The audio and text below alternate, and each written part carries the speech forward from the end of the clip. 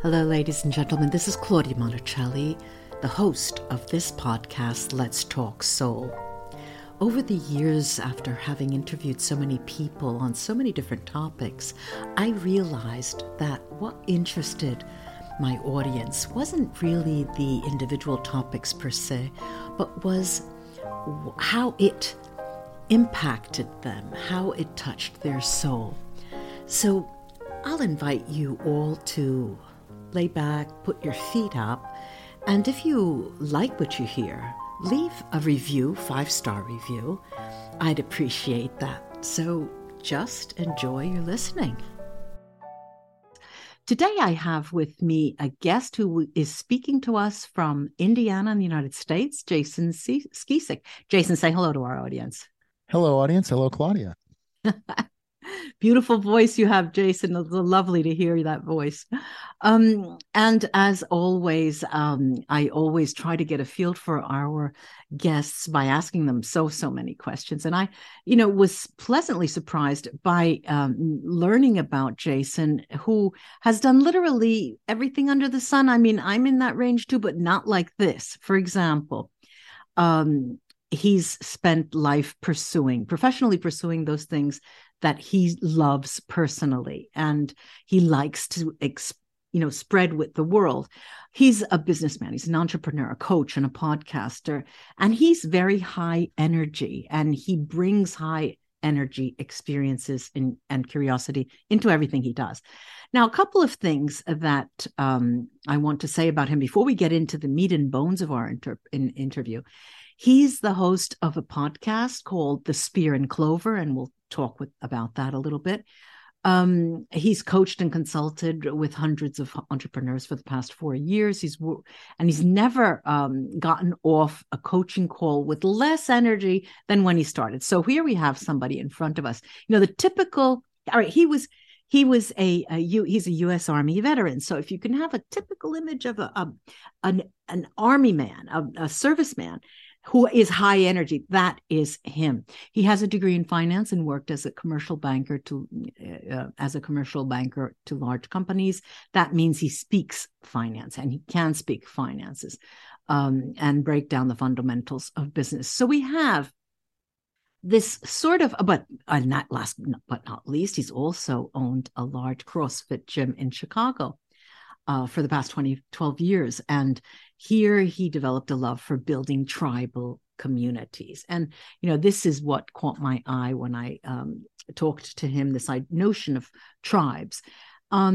Let's get started, Jason. Now, first tell us about your podcast, The Spear and Clover. Absolutely. First of all, thank you so much for having me on, Claudia. I really appreciate your pleasure. time. This is it's clearly a labor of love for you, as it is for me. Yeah.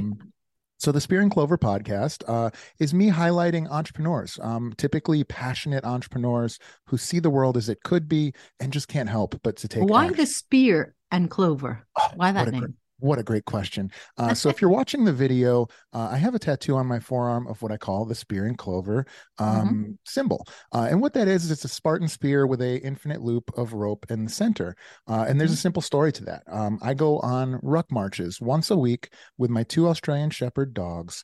And I basically just go without talking to anybody. And I think about myself. Say that again, Jason. You go on what kind of marches? A ruck march. So a ruck march is like hiking. In the military, ruck. I didn't get that. Yeah. Right. Okay. Yeah. So with a backpack. Yeah. So this one particular day, we're doing 11 miles, and I have a 40-pound pack on my back, and I have a 40-pound log on my shoulder, and I won't put it down for that 11 miles. And I'm head down, feet moving. I'm military mindset. I'm pursuing my goal very, very viciously. But my dogs are having the time of their life. They're running out into the woods, and then they come back and check on me. They're running out into the woods, and then they come back and check on me.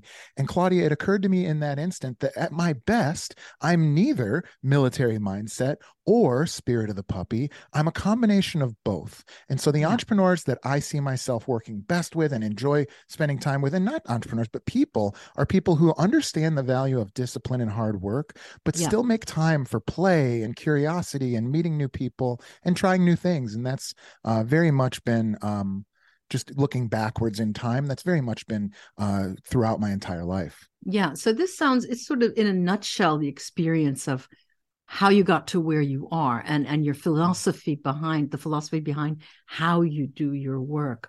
Yeah.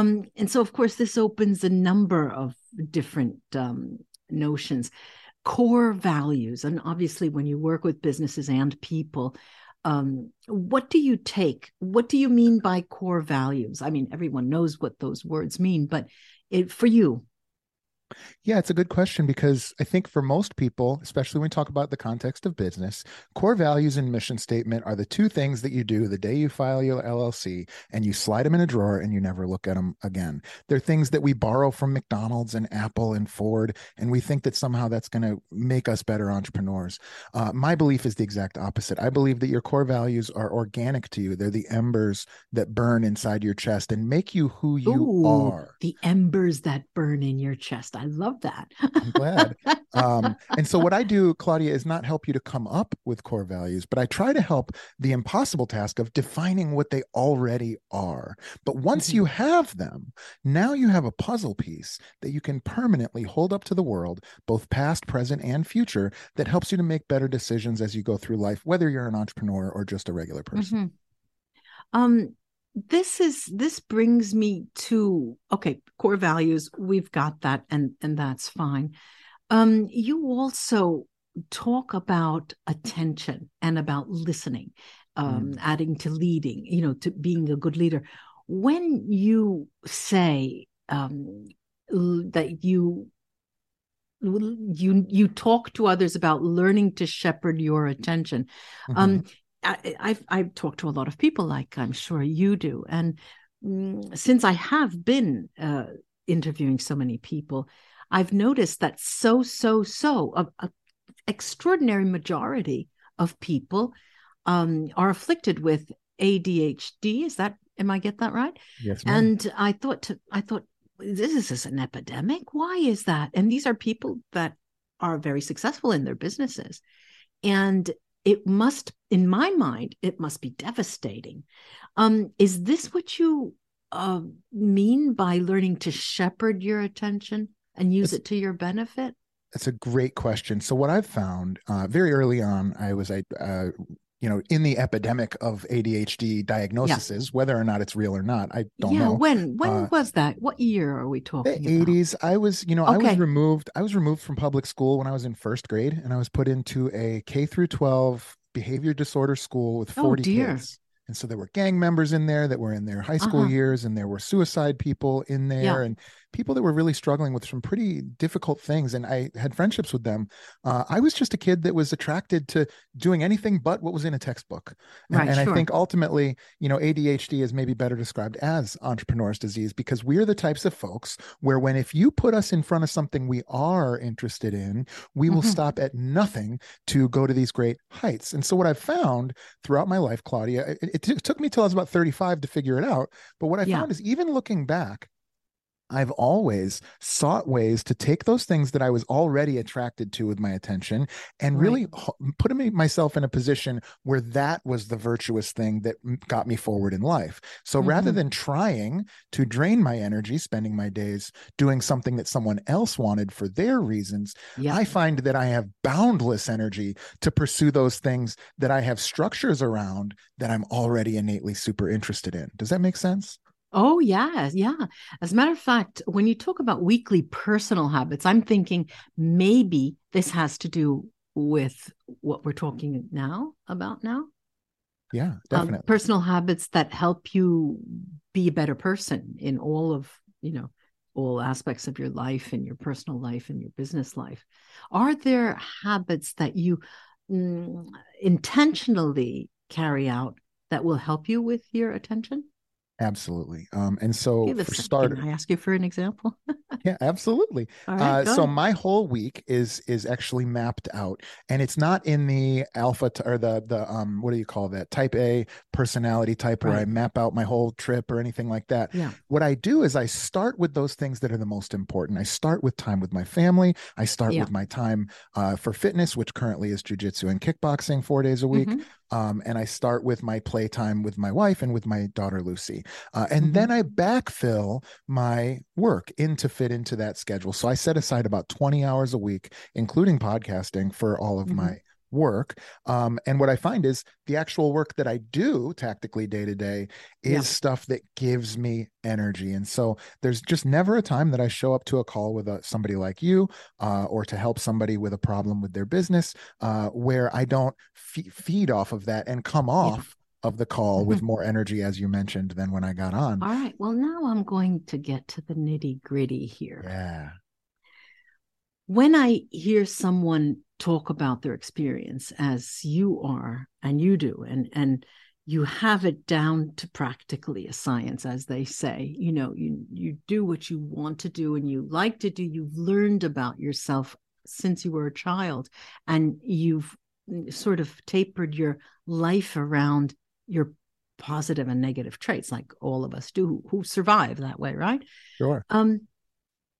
It brings me to ask you, well, we've got a book here. We've got a couple of books. When are they coming out? It's a good question. I recently, I, I never thought that I would want to write a book. I don't have to write in my life. Of course not. And so what I've found is, for starters, the podcast. This is a terrific way Of course. to put on Yeah. record sort of who you are as a person Right. and the way you look at the world. Yeah. But separately, I just recently launched a program, which I won't shamelessly plug, Dynasty Go Defined, ahead, Dale. available Should now. do it. Be shameless. Go ahead. Yeah, so it's What's it called called? Dynasty Defined. And it's Dynasty Defined. Why yes. did you choose that? Well, so the thing that I found interesting was what I started when I took a retirement for about a year after I sold my second business in 2 years. Mm-hmm. And before I started back up, I said, what would I not just want to sell? Because I don't care about selling. I don't care about money. What would I Right. stand at the rooftop or stand on top of a mountain and fight for? And so Yeah. those things are things like we've talked about: core values, their Right. mission, their understanding the foundations of your business. But Claudia, Uh-huh. that's not sexy. People want to sell money. People want to sell marketing Yeah. strategies, Okay. and they want to Okay.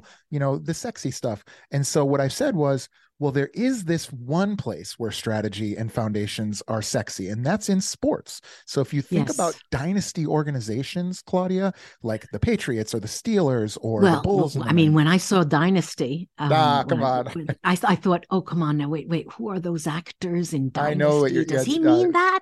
you're talking about JJ. Was the guy's name? Yeah, What yeah. was the guy's name? Did he live Yeah. in Texas? What is this? Who shot, Right, right. yeah, And I yeah. thought maybe that you were talking about tribe. There is this idea of tribe. The dynasty is sort of a top down uh, concept, right? And the tribe is down up from the bottom Well, up. So there comes a little bit of conflicting there. to your point though, Yeah. the dynasty in the show Dynasty is no Mm-hmm. different than the 70s Steelers. It's an organization that succeeds year in and year out, not Yeah. because of not because of individuals and not Yeah. because of individual tactics, but because of the foundations of who they are. In this case, their Right. The bloodline and their castle, the family. dynasty has the castles. Yeah. Yeah. Okay. We get it. Yeah. But and in I just didn't put the tribe on the same level as dynasty. But I have to say, to your credit, when I saw that word dynasty, I thought, because it's very exclusive. I mean, it is an exclusive concept, and I thought it was very, very smart. So before we started talking, I mentioned that I saw the date of November 14th on your website, which is, and I will shamelessly plug that right here, spearandclover.com, spearandclover.com. And why did you choose the 14th, which is what, 3-4 days ago from the time we're recording?